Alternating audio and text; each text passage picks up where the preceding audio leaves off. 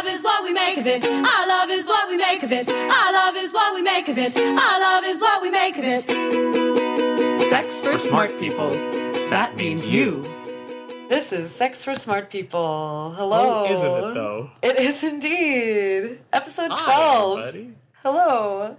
On this episode, we have the wonderful Sabrina Morgan.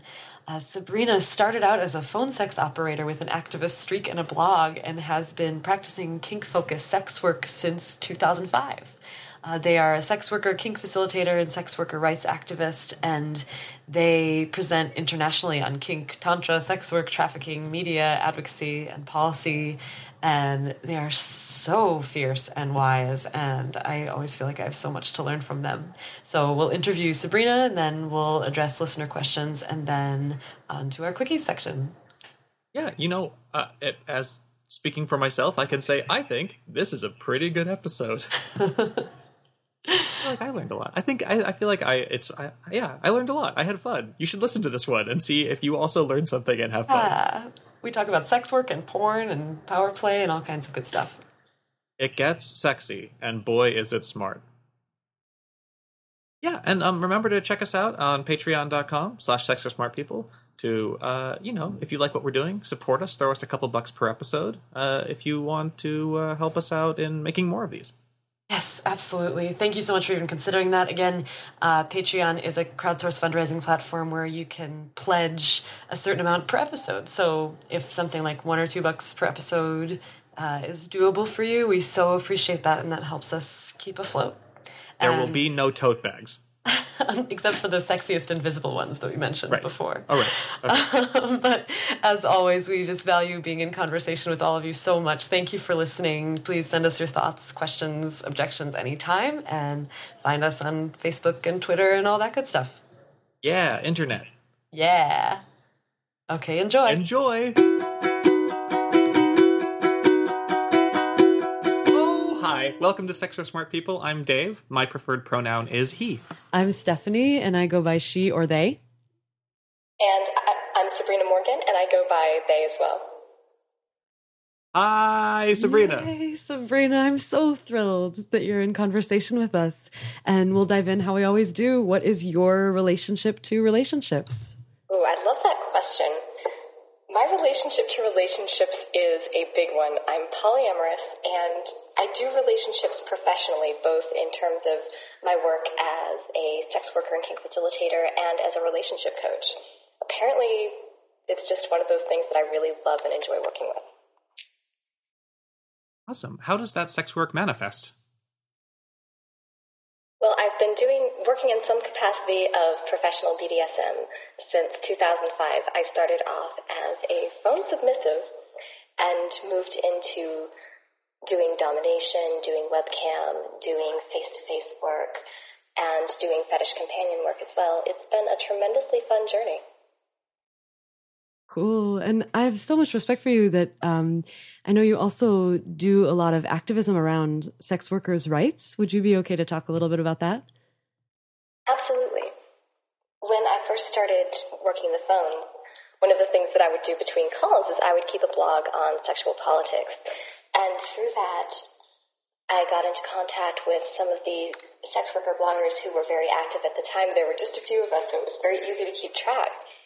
And I was tremendously inspired by the work that Melissa Grant does, the work that Audacia Ray does, and the ways in which over the course of the years they've been able to move things forward. That's something that's very dear to my heart.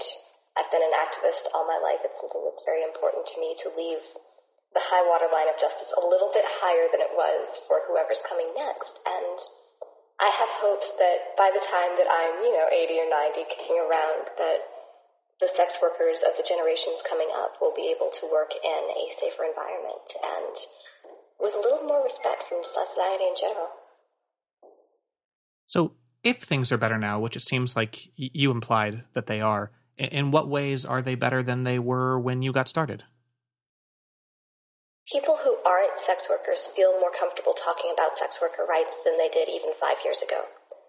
That's not something that I don't think people have really realized how much of a difference that makes. But 5 years ago, if you were talking about sex worker rights, it was either because you were some sort of economic radical, you were a sex worker or a former sex worker, or you were a client. And if that wasn't the case for you, it was suspected that that was the case. It's become more acceptable for people who aren't sex workers to talk about sex worker rights in the context of human rights, and that is huge. Bad. Yeah, and I guess this is I feel like this is an uphill battle in that I think there's still so much stigma around sex work. Coming from both ends, one who goes into sex work, must be ruined or broken in some way, or on the opposite end, somebody who does sex work, just loves sex all the time and is in it for those reasons. But I loved at CatalystCon, where we just both were, Melissa Giora-Grant, talking about that, but sex work is just work. Or I guess, two questions. How do you transcend those two sides of the stigma? And also, what would you say to somebody who feels uncomfortable around talking about sex work or sex workers' rights, or hasn't opened up to this dialogue? Well, for the first question, I think that the key really is talking about sex work as work.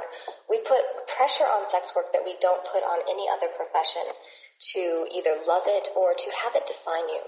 And sex work doesn't define people any more than any other profession does. It's a job. When we talk about the fact that people come to it from all sorts of backgrounds, people in real estate, people in law enforcement, people in medicine, they also have abuse histories. They also have days that they love their work, days when they're inspired, and days when they just want to go home and take a nap. Sex workers are no different from any other worker. They have high days, they have low days, they have histories, they have pasts that may or may not have any relation whatsoever to their work. Now, for the second question, I think that that is the key at the heart of a lot of this. One of the reasons so many people are uncomfortable with sex work is because they feel like they shouldn't be to support sex workers' rights. And the first thing that I would say is that it's okay to be uncomfortable with sex work and still believe that sex workers deserve to be able to report crimes against them to the police. They deserve to have access to health care without being shamed. That they deserve to be able to rent without having the landlord be able to remove them simply for the basis of their sex work. Mm-hmm. And I think just to keep sitting with where I think it's maybe uncomfortable for a lot of people, I know there's been so much talk about human trafficking lately, and that there's a conversation about sex work that includes conversations around human trafficking. And I'm wondering, would you be okay to speak a little bit to that and how you navigate that dialogue? Absolutely. Jumping back for just a moment to the question of discomfort with sex work, one of the reasons why people are so uncomfortable with sex work is in part because they're uncomfortable with the sex, but more so because they're uncomfortable with the work, with the idea of sex as a service. There is a lot there to unpack. It's something that's in a lot of ways genuinely subversive. People receive a lot of cultural validation through sex.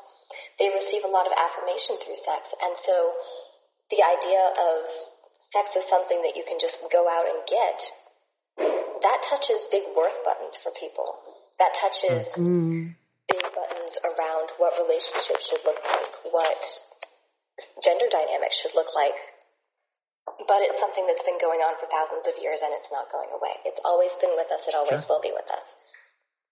And when it comes to trafficking, it's something that occurs in most industries, specifically service industries, and any industry where there is a lot of migratory labor.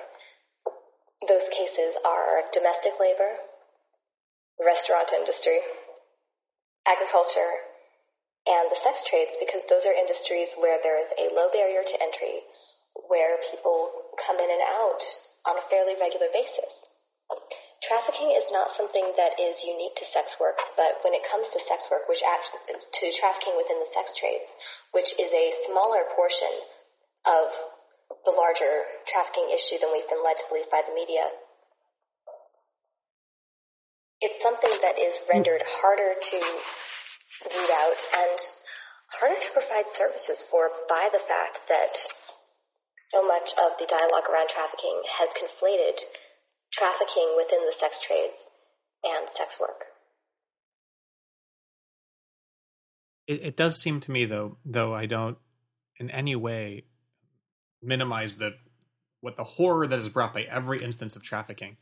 Bringing that up as an excuse to be against all sex work seems like, I don't know, concern trolling or looking for a way to make the whole thing problematic. Or presuming that there could not be any agency totally. in people who choose to engage in any kind of sex work. Right. If you are a sex worker, you must be brought into it by sinister means.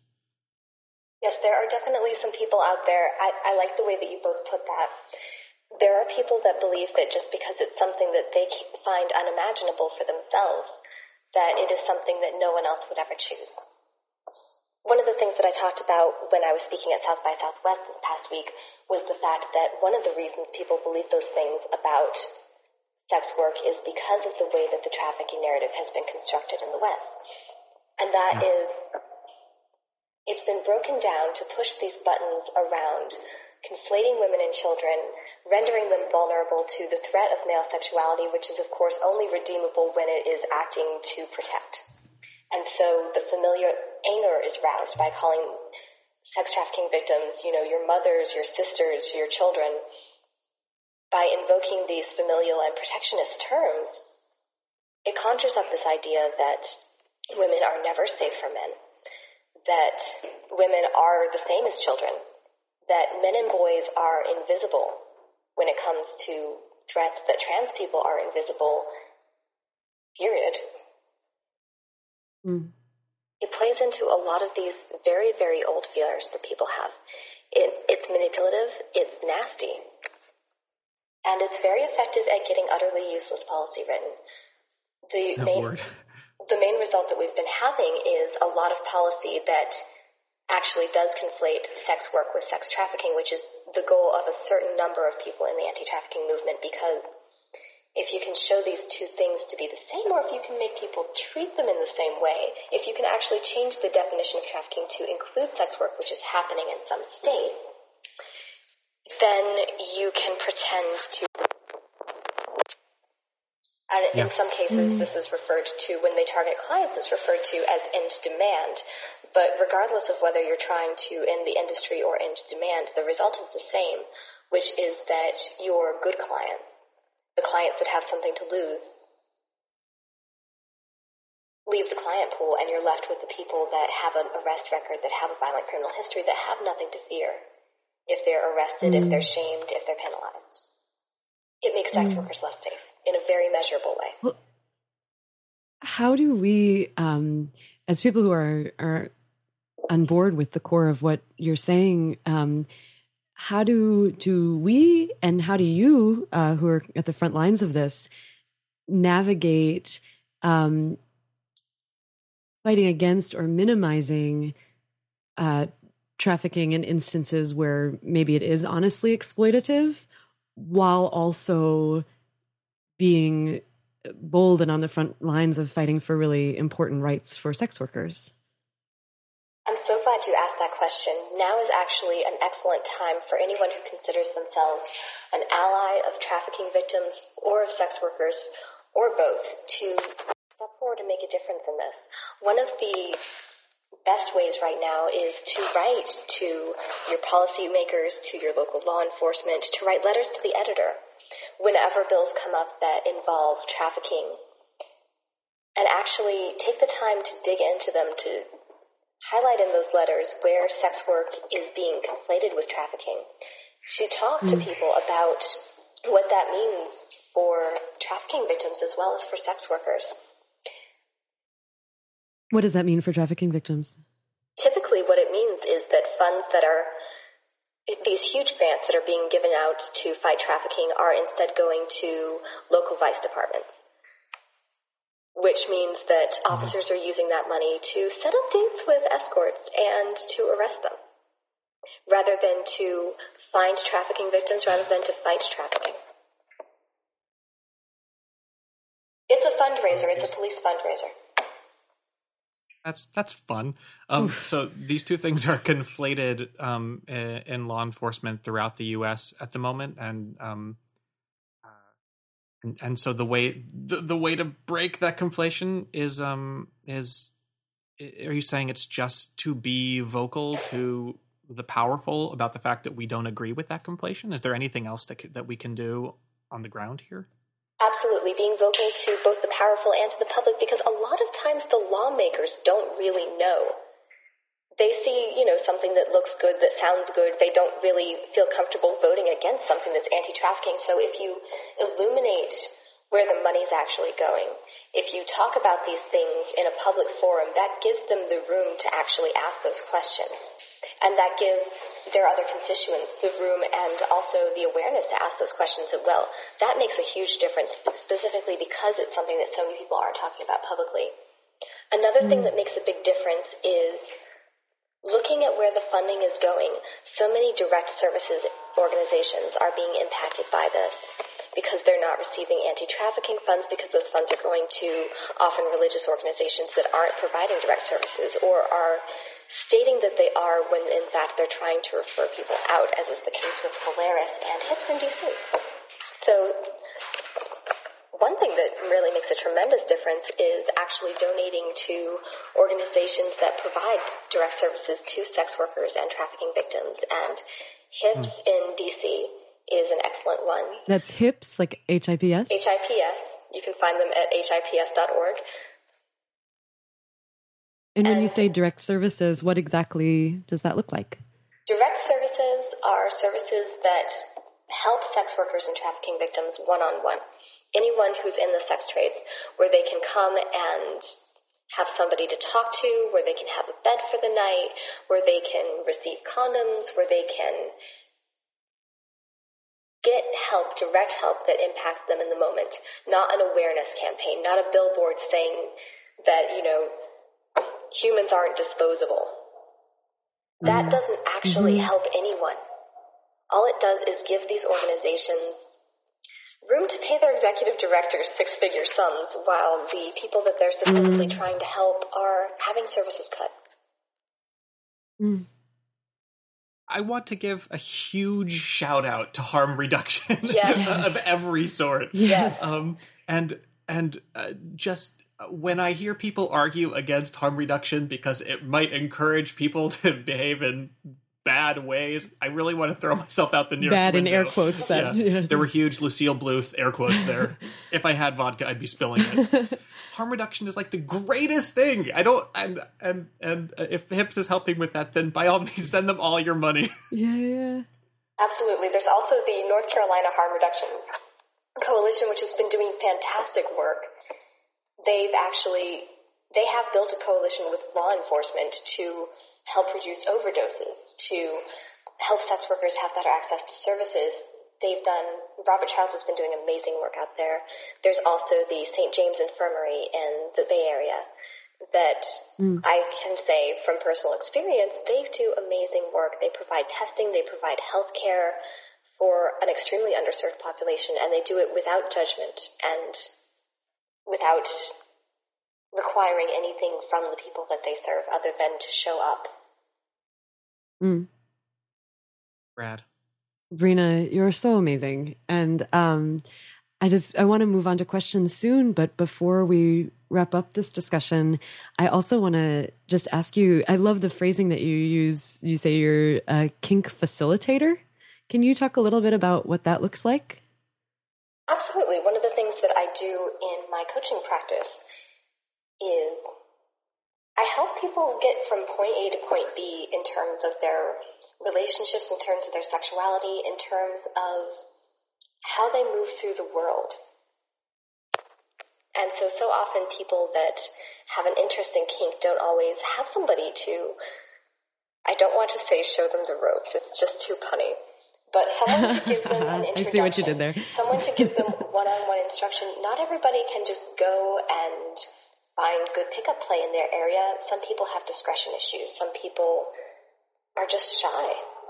And so having the opportunity to help individuals and couples explore their dominant side, their submissive side, to show them different techniques to play with safely so that they're not relying on, Mr. Grand High Leather Poobah, the local dungeon, whose credentials they may not really know, to show them how to do things in a way that is safe, that is kept up to date with, continuing kink education, which is very important. I recommend it to all of us. It makes such a difference. I love seeing people go from being uncertain of this side of themselves to stepping into their power or stepping into letting go of their power, and just the peace that it brings them. It changes lives. To close the interview section, would you feel comfortable sharing a story of some experience you've had with somebody that was really stepping into their power in that way? Absolutely. I had a client a couple of years ago who was referred to me by a very dear friend, and he was a college student. It was funny because he asked me if I had a discount for college students, and my first reaction was to think, wait a second, this isn't a movie theater. But I talked to my friend who referred him, and she said, I know you would never do this, but do this for him. And I trusted her, and so I said, I will do this for you. And so we began our arrangement, and I would travel up to see him whenever I was in New York. We would schedule extended sessions, and we would work on his relationship to his kinks, his submissive sexuality, and underneath it all to his body and his own sexual energy and his comfort with relating to women. He was super sweet, just adorable, attractive, the kind of person who would be charming as soon as they figured it out. And so it was really rewarding just to watch him thrive, because there was this period of time where all of the uncertainty was being held on to, and then he just slowly started to let it go. And I remember our last session because he walked in and he had this big smile on his face, and I noticed that he was walking differently. And so as we sat down at our usual restaurant that we would meet at, and I said to him, something's different, tell me what changed. And he said that he had just gotten laid at his reunion.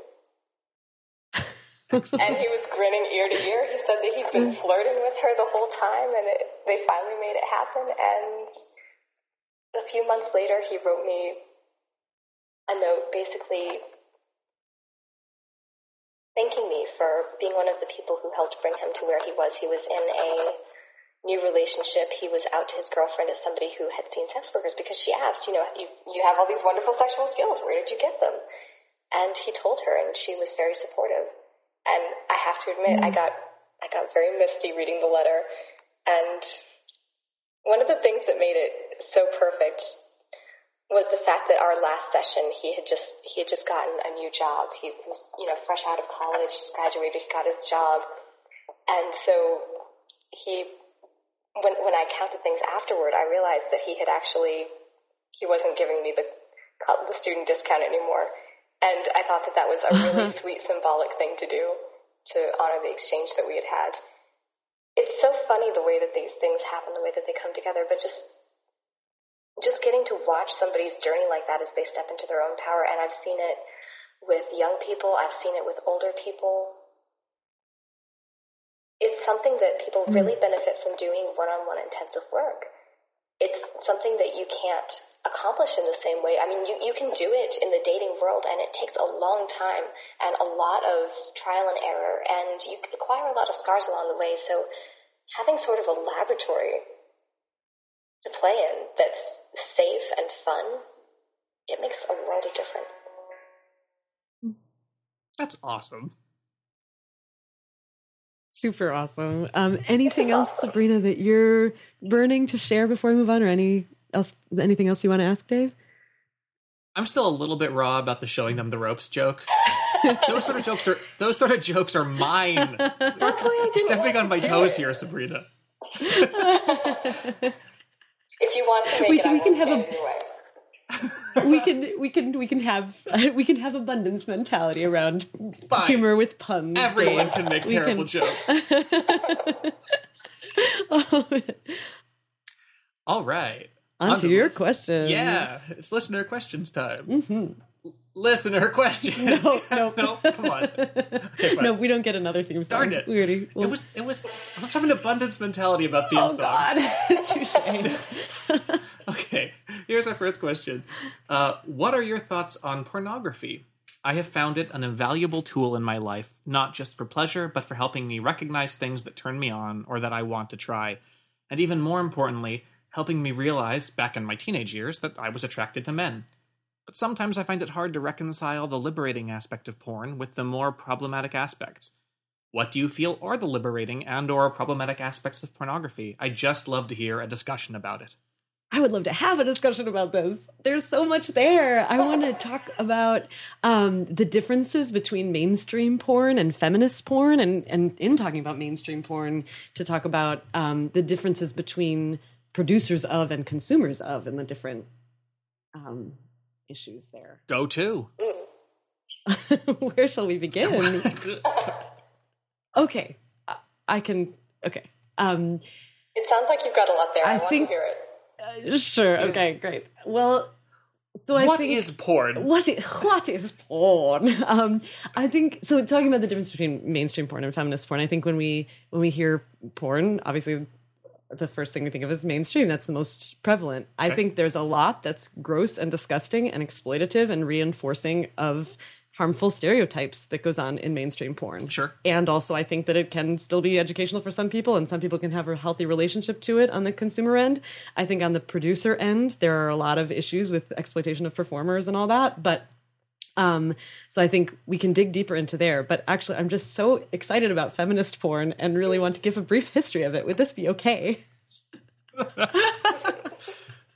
Sure. So this part of my core political philosophy is when things are fucked up, you can decide to fight the system and tear it down, and that's cool sometimes, or maybe that works sometimes. But I am a firm believer in transcending opposition whenever possible, not being like us versus them.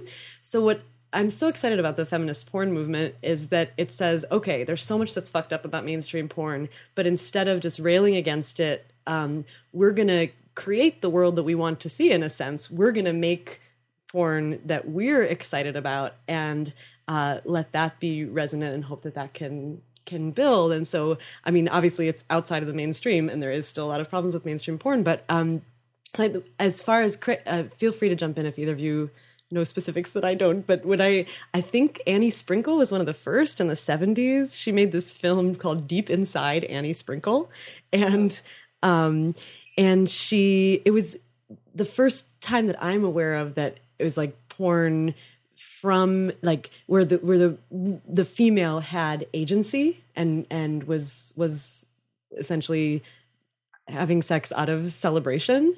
Then there's Candida Royale in the 80s, who I know less about, but then who I know most about is Tristan Taormino, same woman who wrote Opening Up. She's a feminist porn maker, and she is really on the front lines about talking about this stuff, and she lets all of the performers choose exactly what they want to do in their scenes and choose who they will and will not be with. So she captures exactly and only what they're honestly excited about. A year ago, she always had safer sex supplies on hand, but a year ago she began to mandate condom use in every scene and has taken a lot of flack for that. But she has done that. And also, so all of this stuff, what they're really getting at the core of is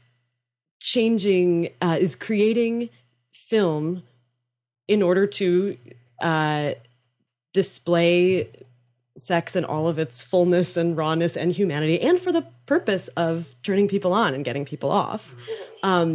But from this much more democratic perspective, giving agency to the performers, thinking about a cisgendered female as potential viewer, in that it's shaking up gender norms. It's a lot of her films have queer situations. Some of them have heterosexual sex, but even her camera angles are hugely much more democratic than that in mainstream porn. And so go on. I feel like Well, instead of, I mean, I think of it in terms of like, what is the perspective that we're aiming at? And I feel like, so I haven't watched a ton of mainstream porn. I try to avoid it pretty much, but that which I have seen, it's very much about, I mean, we say male gazy, or like, it's very much about boob shot, cum shot, all that. And so I feel like what I mean by a more democratic choice of frame is it tries to show sexual perspectives equally, or like on an equal plane. Okay. And I guess it's hard for me to be more specific about that. But so that's an Emmanuel Lubezki shot. The camera will just sort of drift off into the birds in the distance as they fly by, and then back down. Maybe, yes. Okay. But so I just think tracking shots. It's very democratic.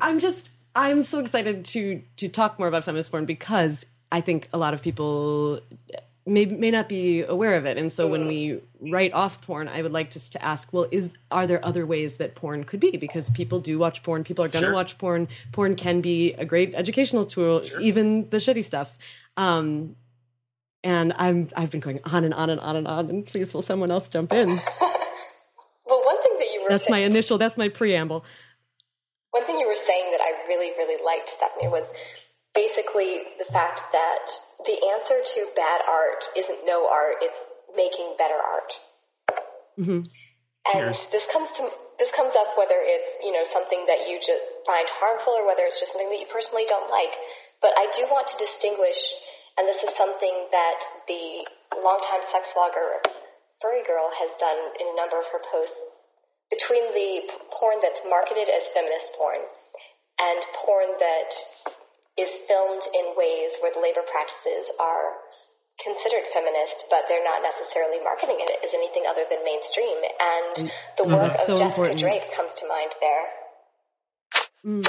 as well as Stormy Daniels and a number of other female directors. I admit to being completely under-researched in this area. I got to meet Jessica Drake this weekend. What does Jessica Drake do? She is so awesome. She does both mainstream porn. She's a Vivid contract star. She also does a number of sex educational videos that have been extremely well received, and does the lecture circuit.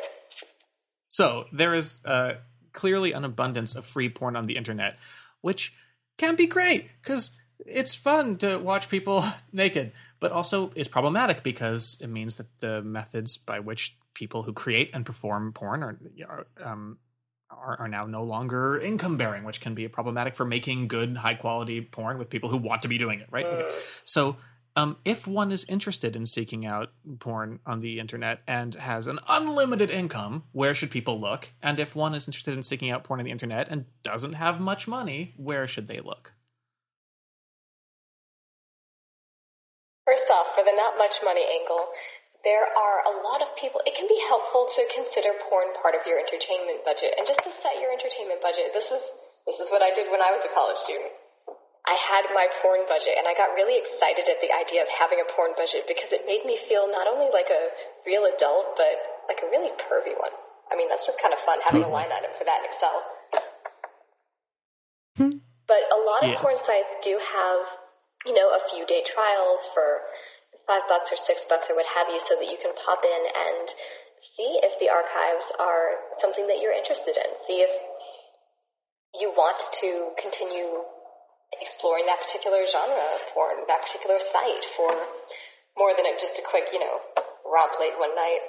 There are also the various clip sites that allow you to pay to download, and a lot of independent producers are jumping on the clips bandwagon because it's a way that works really well for people that aren't interested in recurring billing. It's also a way that a lot of the independent studios are getting better margins than they would necessarily from some of the other options.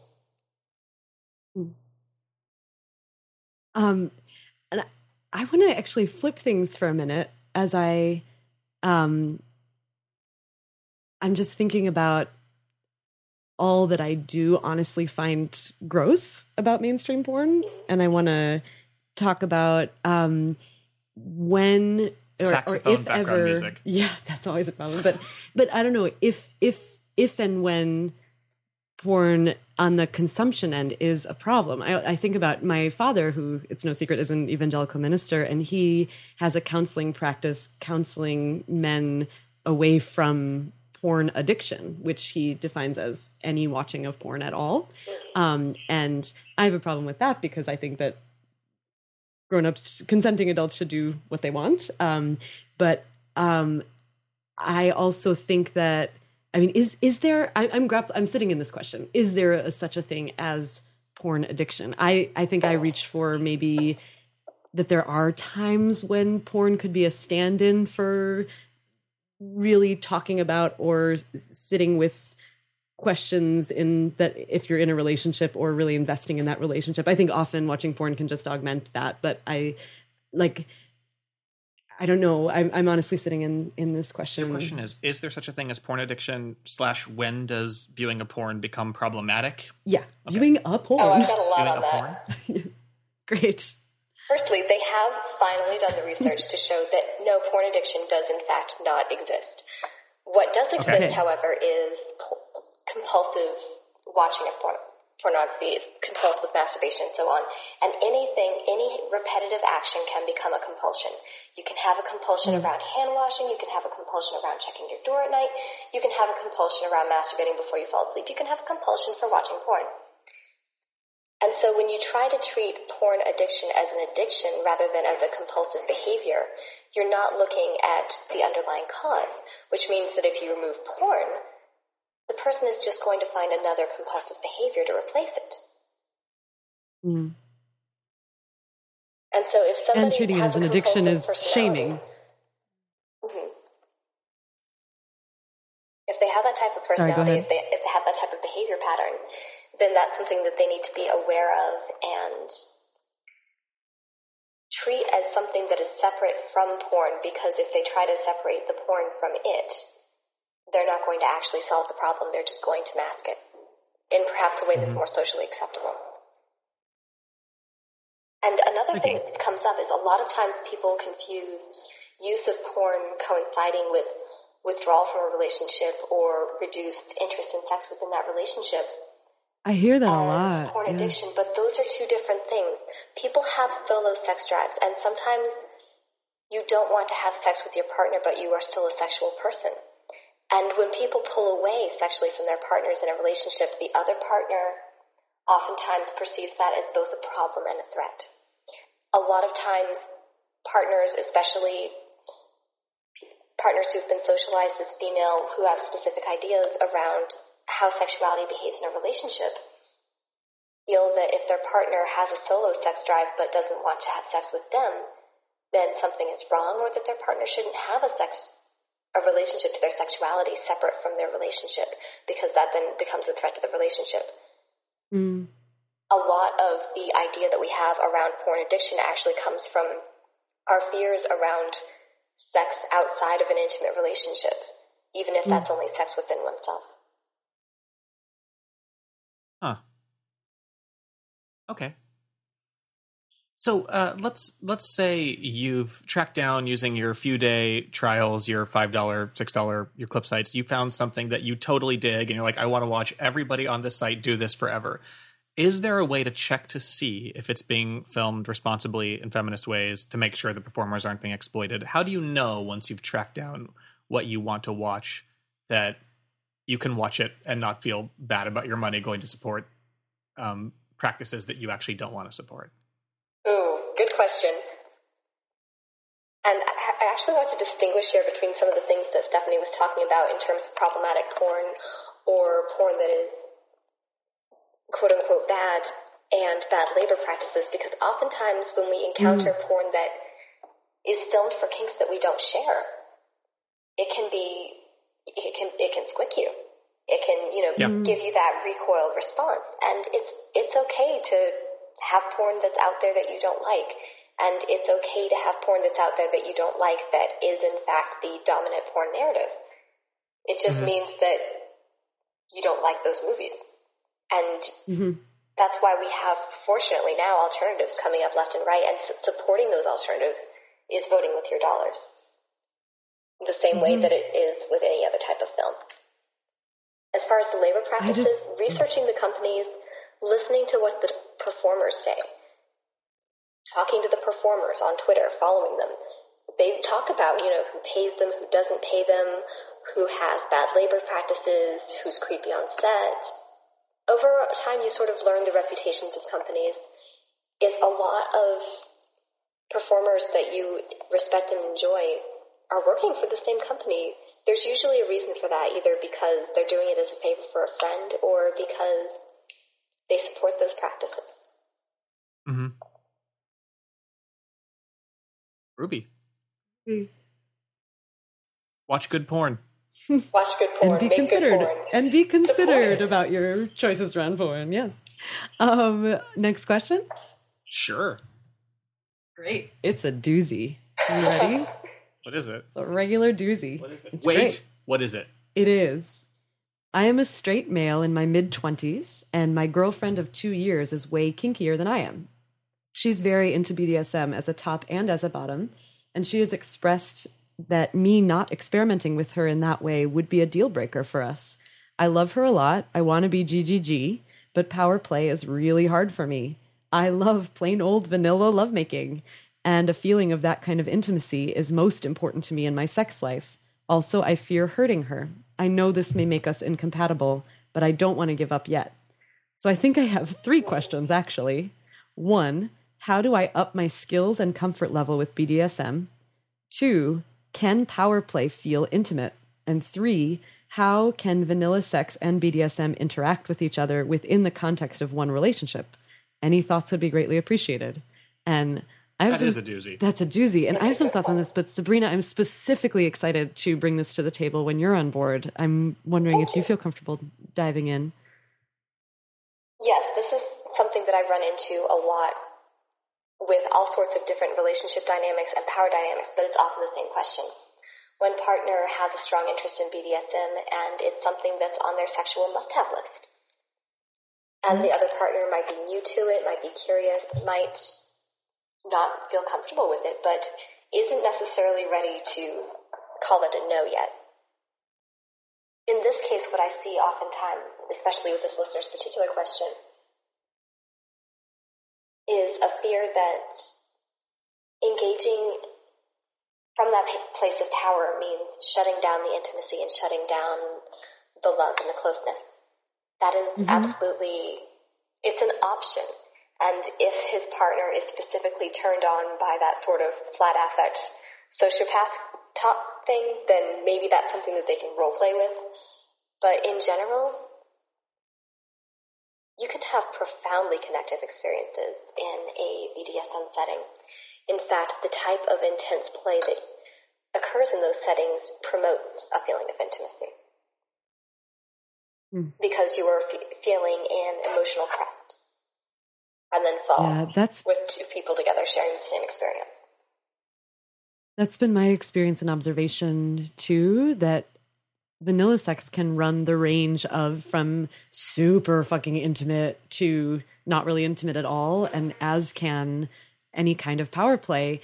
But also, I think vanilla sex can be more easily had without much self-awareness or discussion around it or getting in touch with what you want or decision and commitment to explore and dig deep together. And so I think when you're engaging in any kind of consensual power exchange, the negotiation and conversation around that and the kind of like we are together going to step into this maybe even like a liminal space and really push our boundaries together. I think that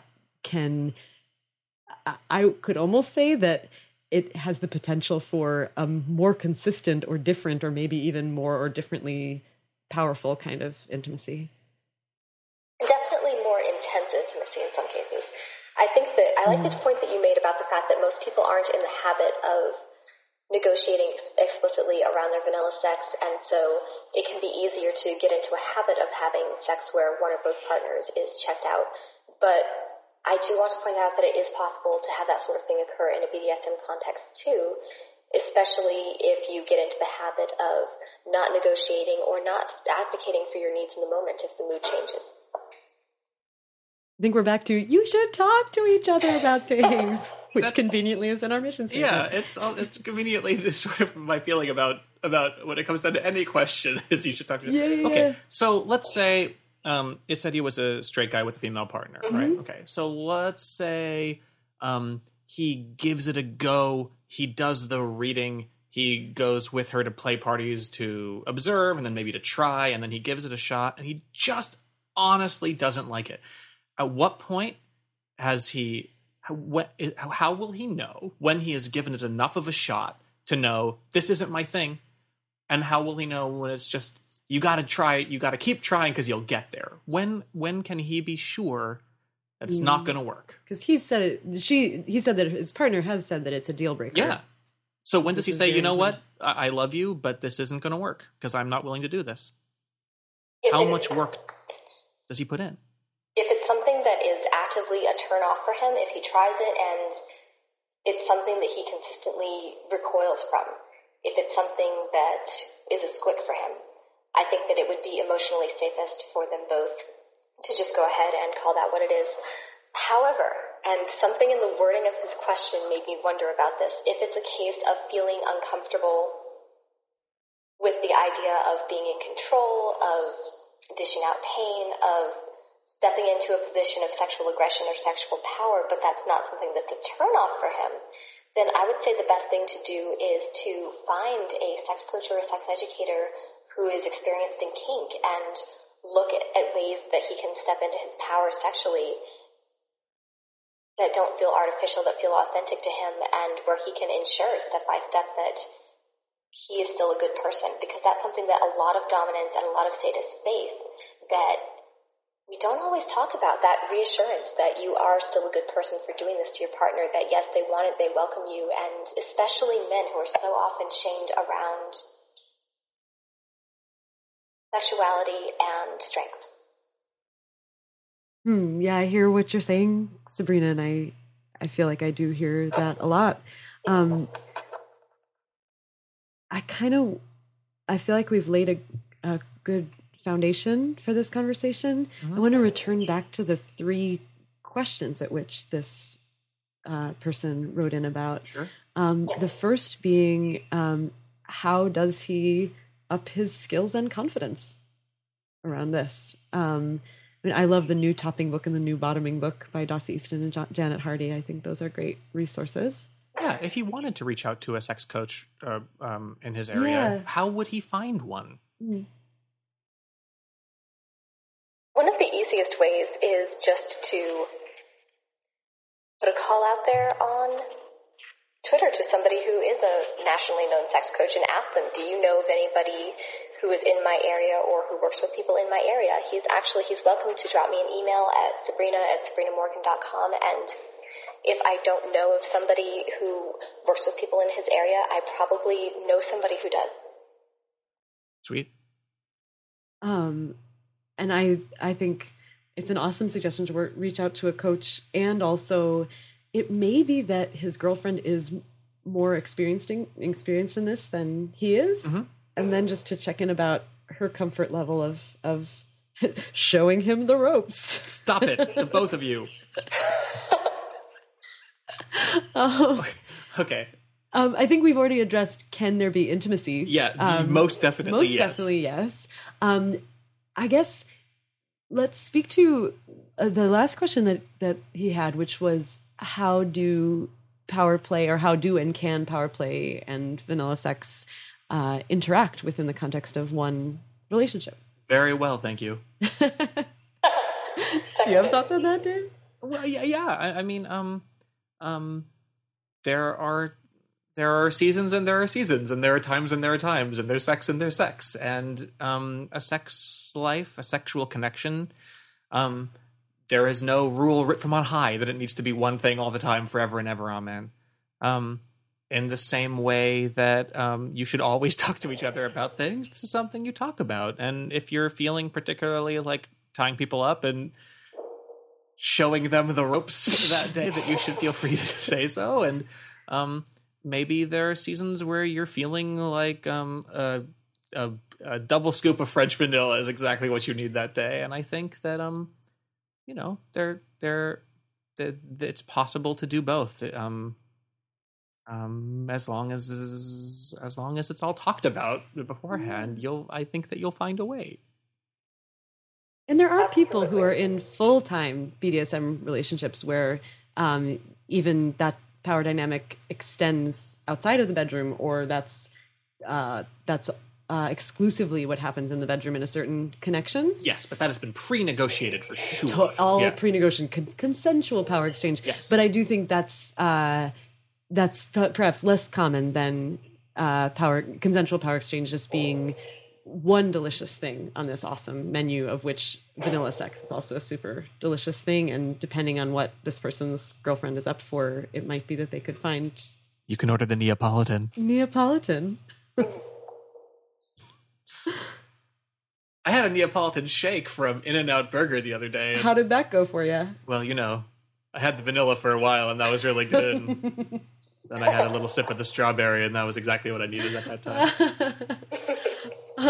Other thoughts for this person before we move on to quickies? Hey, good luck. And like we've said before, if sexual connection and sexuality and physicality are an important part of relationships, of sexual relationships, right? Mm-hmm. So if this ends up, the fact that you guys aren't aligned, it doesn't mean that the rest of your relationship is worthless or doesn't exist. Or that you're a lesser being. Yeah, it that doesn't like mean vanilla sex is awesome. It doesn't mean your connection's not real. It doesn't mean your friendship's not great. Sometimes people just aren't sexually compatible, and that can really suck. But again, I promise it doesn't mean that there's something wrong with your relationship. It's just not something. Or with you. Yeah, or with you. It's just not something you connect on. And that can be hard, but it is okay and doesn't say anything bad about you. Mm-hmm. Absolutely. I want to really support the fact that both he and his girlfriend seem to focus on sexual compatibility as an important part of relationships, because so often people don't, and then it becomes a problem later on. Being upfront about it from the start, getting those needs met, treating those needs as valuable is a sign that you're doing something right. Yeah, absolutely. Yeah. Yep. Yes. Yes. We concur. On to quickies. Hooray. All right. This is where we will each quickly endorse or rant about something, just something brief that's on our mind that we want to sort of get out there. Who wants to go first? Why, I will go first. Dave, please go first. So earlier in this conversation, we brought up the fact that some people can't believe that anybody would be a sex worker, therefore all sex workers must be somehow forced into it, right? And the other day, I got in a fight that I quickly ended so as not to torpedo our friendship with somebody who thinks that the moon landing wasn't real. And these two things are connected. So I want to say, do not commit the logical fallacy of disbelief because of incredulity. Just because you cannot imagine something being so does not mean that it is not so. You have to do some research. For instance, there are huge loads of verifiable evidence that the moon landing occurred, okay? And there are actual sex workers who you can talk to who say that they're not being forced into it. So, if you hear something and it sounds unbelievable, maybe it is, but that is not enough to dismiss it. Make sure to do some research beforehand before you're willing to say that's not true because I find it hard to believe. Ugh. Here ends the gospel. Indeed. Amen. Well, but now, because I'm inspired by what you said, now I have 3 quickies. I'm going to be super greedy, and I'm just going to do them. I'm going to do them. I'm doing quickly. With relationship to, like, there are actual sex workers who you can talk to. I'm really inspired by the work of Melissa Jira Grant, who's also at this conference that Sabrina and I were at last weekend. Okay. And she is a journalist and former sex worker, and talks about what a radical thing it is for when she writes about sex work to make sure that in every piece she actually includes the voice of someone who's engaging in sex work, and what a relatively rare occurrence that is. So as you're reading things about sex work or human trafficking, to look for that. Have they spoken to anybody who is in the trade? But then the things that I were going to say, which is 2 other related quickies, are throwback to our porn discussion. I got to go to Dan Savage's amateur porn festival, Hump, while I was in Chicago. And something that you said earlier, Sabrina, was sometimes, you're separating out there's porn that I may not be into, but it's still okay if it's made with good trade practices and everything. But what this festival is so amazing for is it's short films, like 5 minutes, and several of them stacked next to each other that represent such a wide range of gender expression, sexual orientation, what people are into. And what's so cool is that they're all stacked together, and then we all sit in the theater and watch each other's porn together. And it's all, a lot of it is really fun and celebratory, and it's two of my favorite examples. There was one that was it was meant to have kind of a silly tone, and it was this like hyper masculine two dudes hooking up while fixing a car and like slathering themselves in oil, and it was meant to be like a little campy and over the top. And it's just like so masculine, and then once their pants come off, we realize that they both have vulvas, and so it was just such a lovely way to contextualize gender complexity. And then another one that I loved, I just found this, it was a lot subtler and really beautiful. It was jump cuts between, the film is called Crutch, and jump cuts between this conventionally gorgeous woman masturbating in bed and that same woman who is evidently has some disability, painstakingly navigating her way around New York City with her crutch.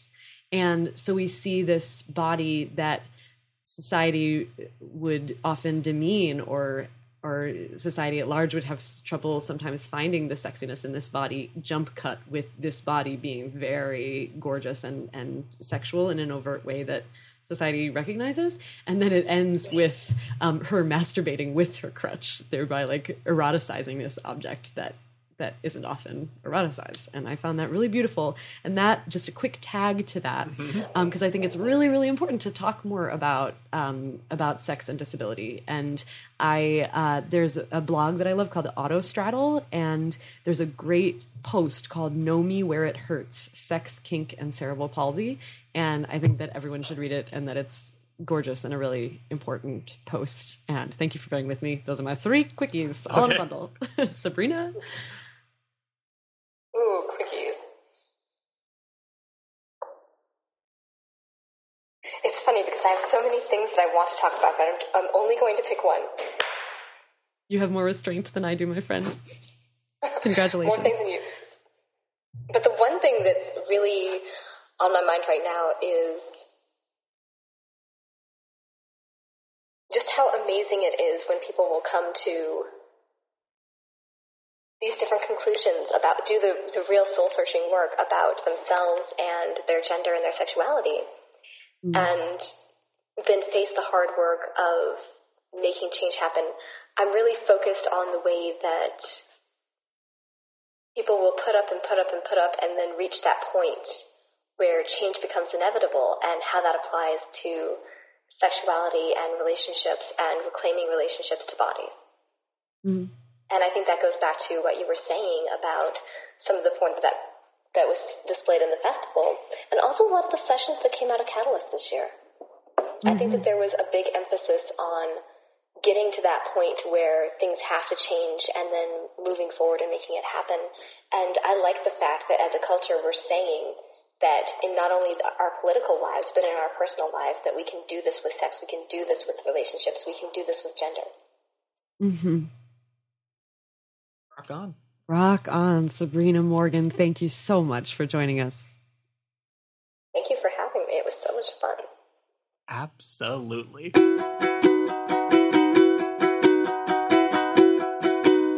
So, we talked about sex, and we were smart, and as far as I can tell, we're people. I think that means that the podcast is aptly named.